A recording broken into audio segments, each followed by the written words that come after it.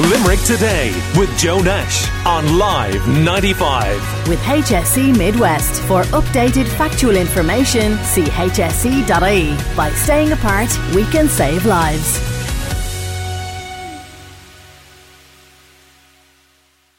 Some promising news in the UK.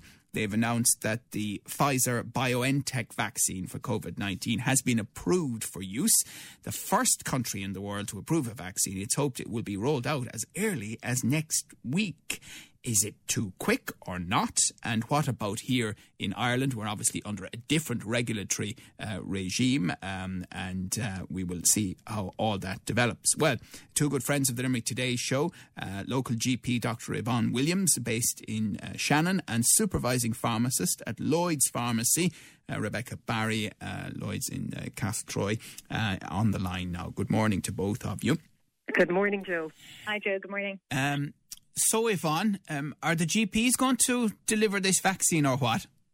That's the $1 million question, Joe. I think it will depend on which vaccine gets ordered, because some of them have to be kept at an ultra-cold temperature of minus 70, and obviously special fridges and refrigerated trucks are required for that. So the government are going to announce on the 11th of December, we've been told, what their plan is for the vaccination for COVID-19. Mm. How logistically difficult could it be for GPs? You've mentioned one, which is refrigeration, but obviously numbers and, you know, the number of people that would need to be vaccinated for this to be effective. Yeah, well, I suppose what we're going to see in Ireland and other countries is that the people most at risk of getting COVID, the people who've been getting it in the last 12 months, are the ones who are going to get vaccinated first. So we won't have to vaccinate everybody in the one go. It'll be, I suppose, the elderly, people in nursing homes and healthcare workers initially. And it may be that we end up with different vaccines for different age groups, trying to go out to nursing homes to vaccinate people there with keeping, vaccines at minus 70 may not be practical. So we might see a variety of vaccines being used in different settings. Rebecca, I know talking to you a few weeks back on the show, you were optimistic about these vaccines, and I was asking, is there a role for pharmacists in it? Yes, Joe. So that will very much depend, again, on which vaccine they decide to roll out. So, and whether they roll out one that is storable at more fridge temperatures. So, currently in pharmacies right around Ireland, we would only have fridge stocks. We don't have any freezer capability. If it's decided that they need to have freezer vaccine and they need to roll it out quickly, I know there's a huge team working on this at the moment, and the practicalities of getting it rolled out and getting as many healthcare professionals involved in the rollout of it as possible to get it done in the at-risk groups as quickly as possible. But obviously there's just practical considerations that need to come into it there. I mean, the reality is, based on the scale of this, even as you say, starting with the vulnerable and healthcare workers, ultimately, reasonably quickly, it would need to be rolled out across the population for it to be truly effective. Rebecca, that's a huge task, and it probably needs the involvement of pharmacists, GPs, and anyone else you can think of. Absolutely, yeah. And there's Brian McGrath, I think, is the chief guy in Dublin who's looking after it. He's a very reputable planner who's looking after trying to get this whole entire mammoth of a project together in as short and as quick a time frame as possible, and get it done safely and according to the product specifications.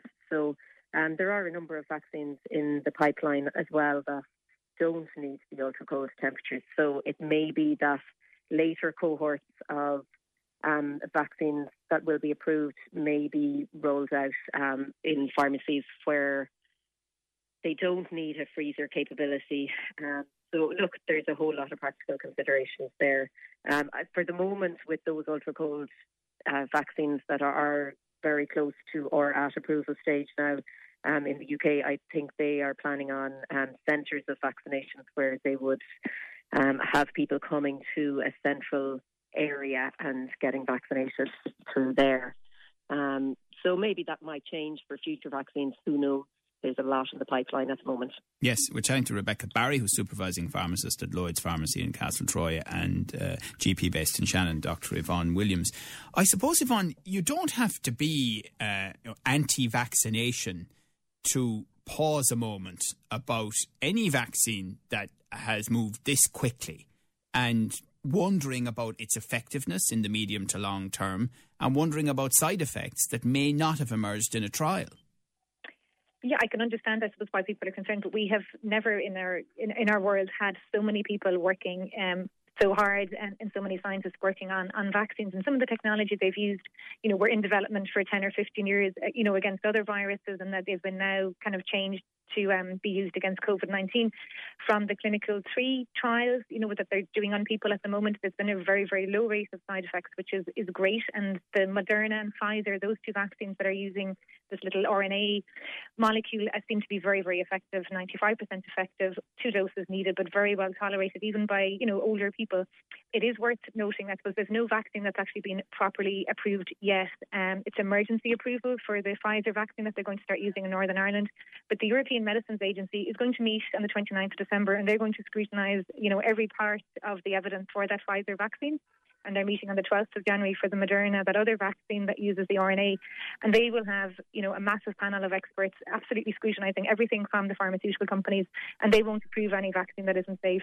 I mean, is there evidence that the Oxford vaccine, for example, is that in 2 doses as well?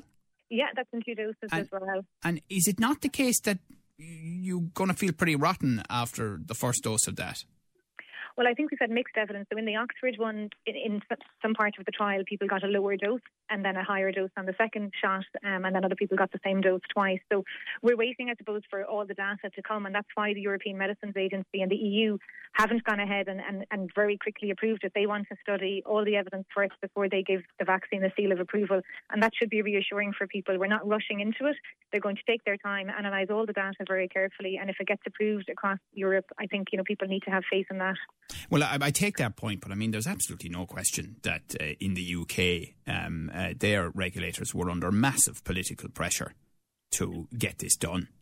I think every government must be feeling the pressure because, the disruption that this has caused, the pandemic, the economic fallout and the deaths and fatalities from it, there is huge pressure to get something. But I suppose Britain is a standalone country now and they only have their own agenda to consider, whereas across Europe, there's a lot of countries, governments will demand that the evidence is there, that the scientists scrutinise it carefully, and they're not going to approve something to be used all across Europe. Unless they're sure it's safe.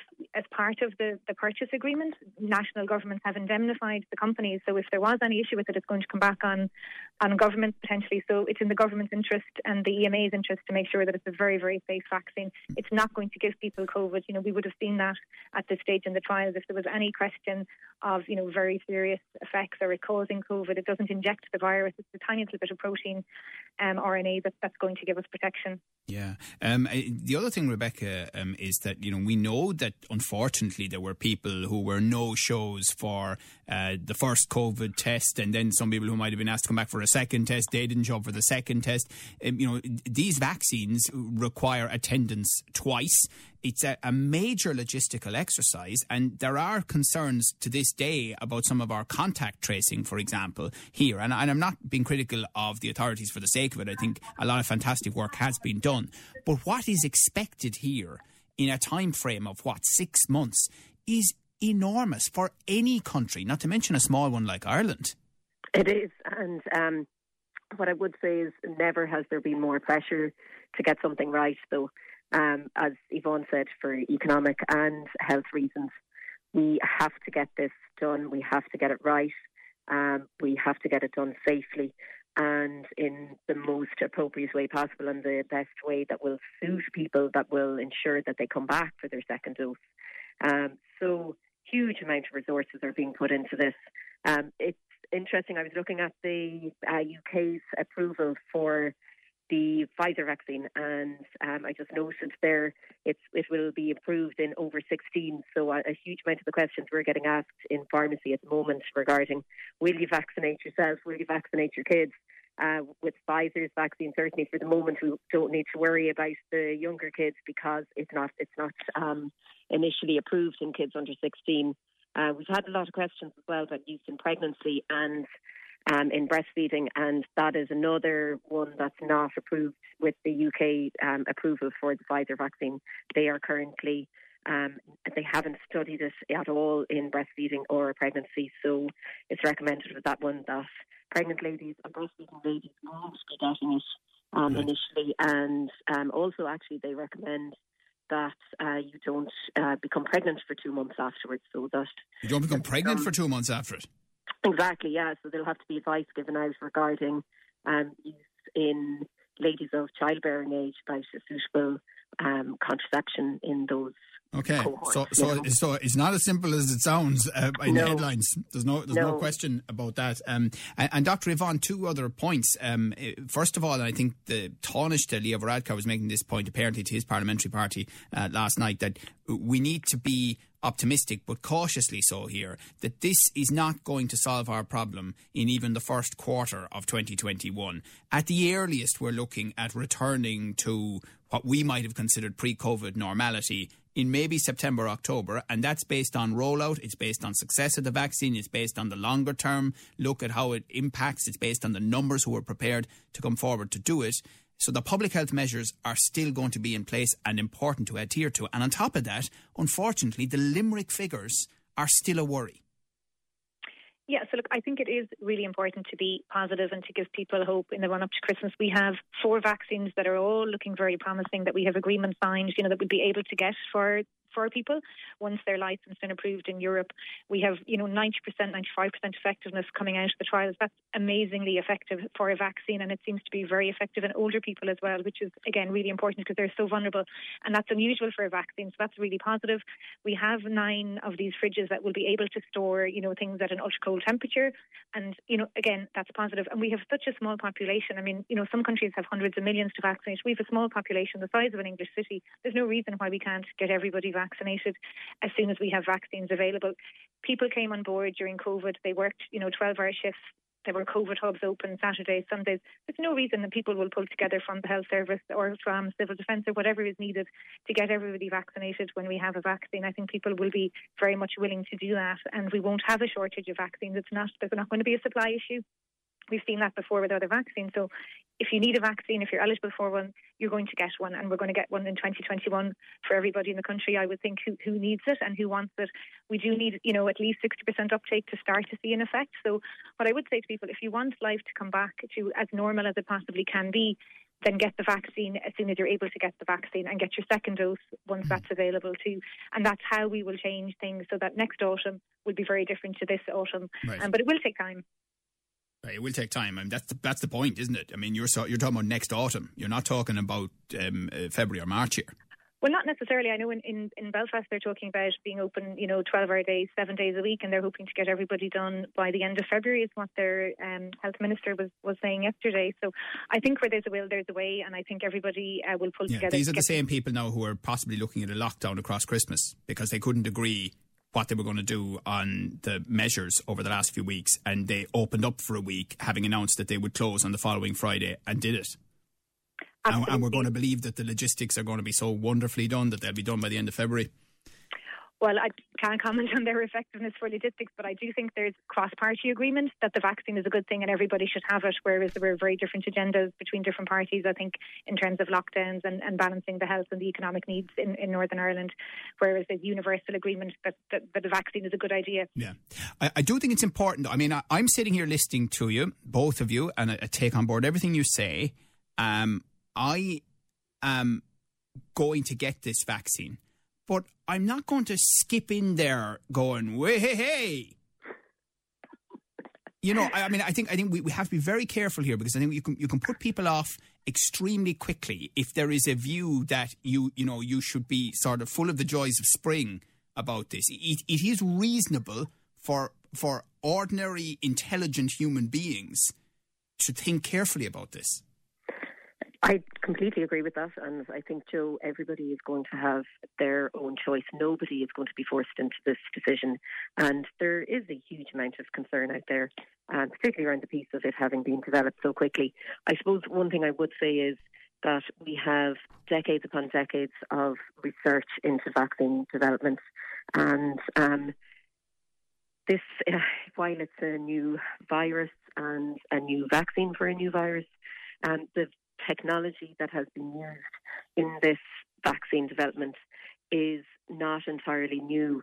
The use of mRNA as a vaccine has already been used in various other parts of medicine. So it's not totally new. This is not breaking the mold as such. And never before, I've said this before to you, never before has so many scientists, so many doctors, so many resources been put into the development of it. And yes, it's fast, but it's fast because the phases of the trials have been run back to back, consecutively rather than back to back.